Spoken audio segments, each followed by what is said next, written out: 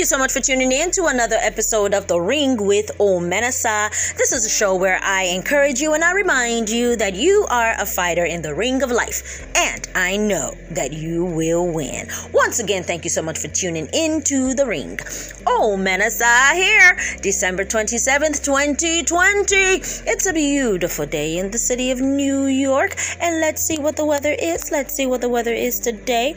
I don't even know why I have to look for it, because the Lord knows that I was freezing my butt off this morning on my way to church. But let's just try to be accurate, you know. Let's try to be accurate. What is... Look at me. Like, I'm really trying so hard to find out what the weather is today. Oh, well. I can't even find it on this phone. Okay, well, let's move on. Hello, how was your Christmas? I had an amazing Christmas, really. Let me tell you how I spent my Christmas, excuse me. So, I spent my Christmas sorting out my laundry. I have laundry that has been sitting down there for so many months. It's just unbelievable. And so I sorted out my laundry by the colors, by the whites, the blacks, the colors. I bagged them up, cleaned my house, and I traveled. I went out of town. I'm not going to tell you where I traveled to, but I did travel. Yes, I traveled out of New York, and I slept. I attempted to watch a movie, fell asleep, slept. That was my Christmas. I wore a Christmas shirt, though. It was absolutely beautiful. It looked like Christmas. It was a Christmas shirt, so of course it looked like Christmas. What's wrong with me? And I pretty much enjoyed my day. And I'm telling you, like, my Christmas really was about the shopping. I enjoyed shopping for people. I enjoyed giving people gifts, and I also enjoyed shopping for myself.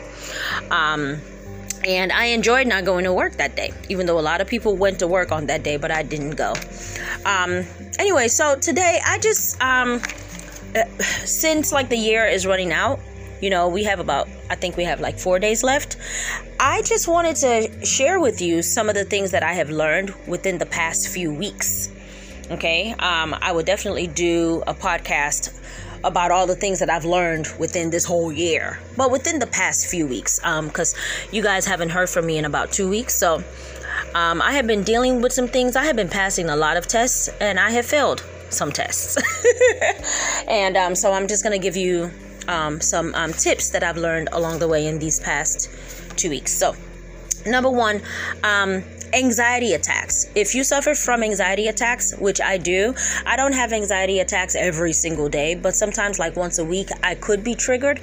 So I do want to encourage you to know what your trigger is. What is triggering you? Is it the smell of that perfume that reminds you of something? Does that person remind you of something? Does that social media remind you about something? Does that area remind you about something? Does that phone call remind you about someone, or remind you about something, or remind you about an incident? Whenever you are triggered, it's a sign that you haven't healed completely from that thing. Okay, it's a sign that you haven't healed completely from that thing. So what you want to do is, first of all, you do want to take your deep breaths. Remember to take your deep breaths. So you take a deep breath, you count up to 5 or you count up to 10, and then you release. You do that about 3-4 times, and then you make sure that you drink some cold water, and you try to sleep if there's a couch around there. You could also do something where you could go out and you could listen to loud music, or you could dance. You could completely distract yourself. But for me, though, I do like to calm my nerves down, because they've already been attacked, okay? And they've been heightened by a memory, or by a person, or by a trigger, you know? So sleeping does it for me. Sleeping always does it for me. Number 2, block the triggers. No, that's not number 2. It's still part of number 1. Block the triggers. So if looking at this person on social media gives you pulse, or it gives you hives, block it or snooze it, or just something. Make sure that you are not exposing yourself to your pain, okay? Because that will be what we call masochistic, okay? To be masochistic is to keep on going closer to your pain. You know, it's to keep on making love to a snake. You don't do that, because you're going to keep getting beaten. And I do understand that there's some people who are so used to getting beaten that they don't even recognize that they're with a snake anymore, and they've gotten used to the bite. As a matter of fact, like, there are people who can't even survive without the bite. It's amazing. It's a mental problem. Okay, and let me tell you something about mental problems. Okay, every single person has like some kind of imbalance. Every single person on the face of the earth. The only difference is that some people have a wonderful support system.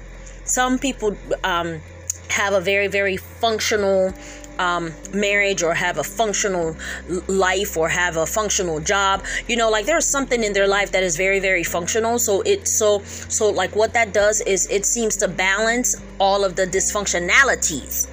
But to say that people don't have something that could be crumbling in their lives will be a lie. Now, the more functionalities that you have in your life, the less dysfunction you will have, obviously, and then the less you will be prone to mental issues. Okay. So you want to stay away from your triggers. You just want to stay away from your triggers. And now, this is something that I learned about triggers. Is usually about certain things that I was triggered about. I found out that when I'm triggered, it would take me like a whole day or like a whole week to get over that particular trigger, to get over that anxiety attack. But of recent, like, I've noticed that I could be triggered for 1 hour and that's it. And that's a sign that I'm healing over that particular aspect of my life. Another thing is that when I am triggered, I don't just allow myself to be triggered. I sit down and I ask myself, why am I being triggered? Okay, so you want to peel it like an onion. You don't just want to feel pain for nothing. You have to question your pain. Ooh, hey, thank you, Jesus. That was a word. You have to question your pain. Okay, your pain is an alarm. What is it trying to tell you? What is it trying to tell you? Your pain is an alarm. What is it trying to tell you? Okay. Number 2, sex is a private conversation. Okay. Sex is a private conversation. So I don't need to know about your sex life, and you don't need to know about mine. Sex is a private conversation. I'm not going to go deep into that. Okay. Sex is a private conversation. Number 3, strike boundaries. I have noticed that I'm somebody who just doesn't have any boundaries. No, I shouldn't say that I don't have any boundaries, but I am pretty much very, very accessible. And so some people think that my accessibility also means that I am available. I am not available. Okay, I am not available for a relationship because I'm married. I am not available for anything that is outside of the will of God. I am not available, which has also told me that I need to strike more boundaries and stop being overly friendly, because people could misunderstand the gestures. Here you are just trying to be nice and you're smiling, and somebody thinks that is a totally different thing. And then you have somebody's wife trying to beat you down and slap you, and you're not even, like, your mind is not even there. Like, you're just being friendly with your white teeth and you're just smiling all over the place. And so I have just learned, like, I'm just going to stop being overly friendly, even though God knows that there's no motive in my head. But there are a lot of insecure people out there, and, people could really, really misunderstand your motives, and you also don't know what people have been through. You could resemble their past.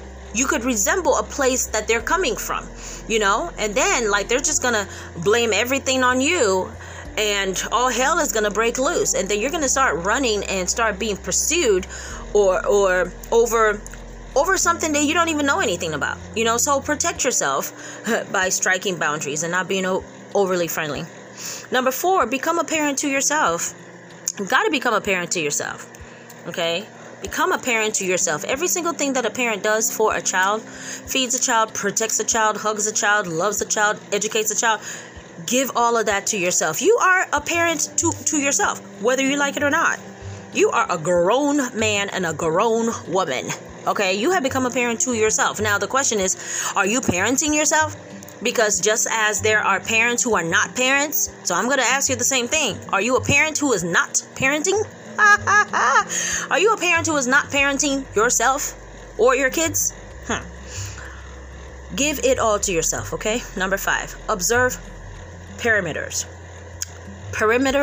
and fine prints, okay? Observe that. Now, I'm going to give you an example. I am somebody who gives my all. I give my absolute all. I throw myself into a situation. I throw myself into people's lives. I throw myself into places. I throw myself into work. I just surrender myself 150%, sometimes even 200%, sometimes even 5,000%. Meanwhile, the only thing that is required of me is 1%. But I don't even read that a 1%. All I see is that there is an opportunity for me to give of myself. So I completely throw myself and give myself 5,000. Now people are expecting me to always give 5,000. And when I'm tired and I want to back up, then they look at me like I'm incompetent. So of recent, when I noticed that I was having a lot of problems in this issue, a lot of people expecting me to give over and beyond, and not even saying thank you and not even appreciating what I'm bringing to the table. I had to ask myself, what is the fine print, by the way? What is the definition of this relationship? What is the definition of this church? What is the definition of this friendship? What is the definition of this job? What is the clause? You see, to everything there is a clause. What is the clause? CLAUSE. What is the clause? Okay, so I used to have a job where no, I don't want to exit. So I used to have a job where I was just given so many hours of my time, but I was a per diem worker. Now, a per diem worker is somebody who works for only every other weekend, which means that you are only required to work 4 days a whole month. But hey, I was given 20-something days, sometimes even the 31 days, or sometimes 25 days. And one day I had to ask myself, what is the clause of this contract? You got to ask the clause of whatever you find yourself in. You have to ask for the clause. And when I looked at the clause, I saw that I was only obligated to 4 days a month. And here I was given so much more, and I wasn't even getting a thank you. So what did I do? I completely took myself out of that whole arrangement. And mind you, the arrangement was me. I made that arrangement. Some of you need to stop blaming people for arrangements that you made. Stop blaming people for arrangements that you make. Stop blaming people for decisions that you made. Stop blaming, I'm trying to write it down too. Stop blaming people for the arrangements that you made and for the contracts that you made. You decided to go and work yourself to death. You decided to do that. Nobody asked you. Nobody told you to do that. So start observing the fine prints of your relationships. Stop giving more than you should. You know how sometimes you're a friend to somebody, but that friend is not a friend to you. That's what I'm talking about. You have to define what's going on. What is the clause? If this person is only giving you 20, honey, you better give them 20 or 15. But you don't go out there giving them 100, because you're going to feel shortchanged and you're going to hurt. Okay? So observe perimeters, observe the fine print. Okay? Number 6. Some of you heard about my fish, and I told you how my fish taught me a very, very big lesson. Well, the fish died. It actually died a day before Christmas on the 24th. I had worked on the 23rd into the 24th for 15 hours, but I was away from my house for 17 hours. So when I got back, the water was extremely cold. It was practically ice. This is the winter, and there was no heat in my house. Of course, I couldn't leave the heat on because I wasn't going to be home for that long, and I didn't realize that the cold was going to get to it so badly. And I came back home and the fish was dead. And I learned a lesson from that. Your environment will either resurrect you or it will kill you. Your environment will keep you alive, or it will destroy you, or it will kill you. It will keep you alive or it will kill you, period. It will keep you alive or it will kill you. And that poor fish died because its environment was not conducive for it. It could no longer swim. It could no longer breathe. I noticed that it was at the bottom of the water. Excuse me. It was at the bottom of the tank. And that's what happens when we are hurting and when there's a shock in our lives. We just hit rock bottom and we stay there. And God forbid that the environment becomes even more toxic, then we die there. So I just really, really want to encourage us to find ourselves in in environments, that will not keep us down, but will help us swim upstream. Okay, so remember that my last podcast was swim upstream. Yeah, but it's going to be very, very hard for you to swim upstream when everything around you is weighing you down. Okay, I am so way past my usual time. Number 7, drink water daily. Just drink water. And take fruits, eat a lot of vegetables. For Christmas, a friend of mine actually bought me like a blender for fruits and everything like that, and I'm just so excited because I just blend the thing and it's like a smoothie, and I drink it with my nuts and vegetables and everything. Try to be healthy. Okay. Number 8, confront in love or shut up.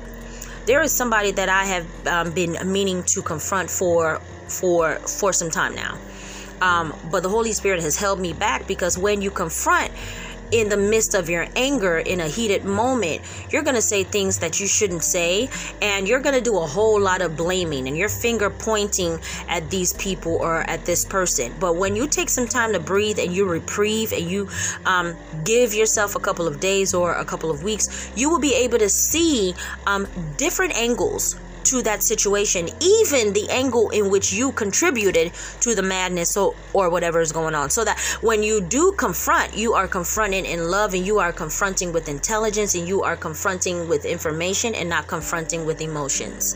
Confronting with information is totally different from confronting with emotions. Okay, so you want to confront in love or shut up. Number 9, go for therapy. I see a counselor every week, y'all. It's not something that I hide. I see a counselor every week.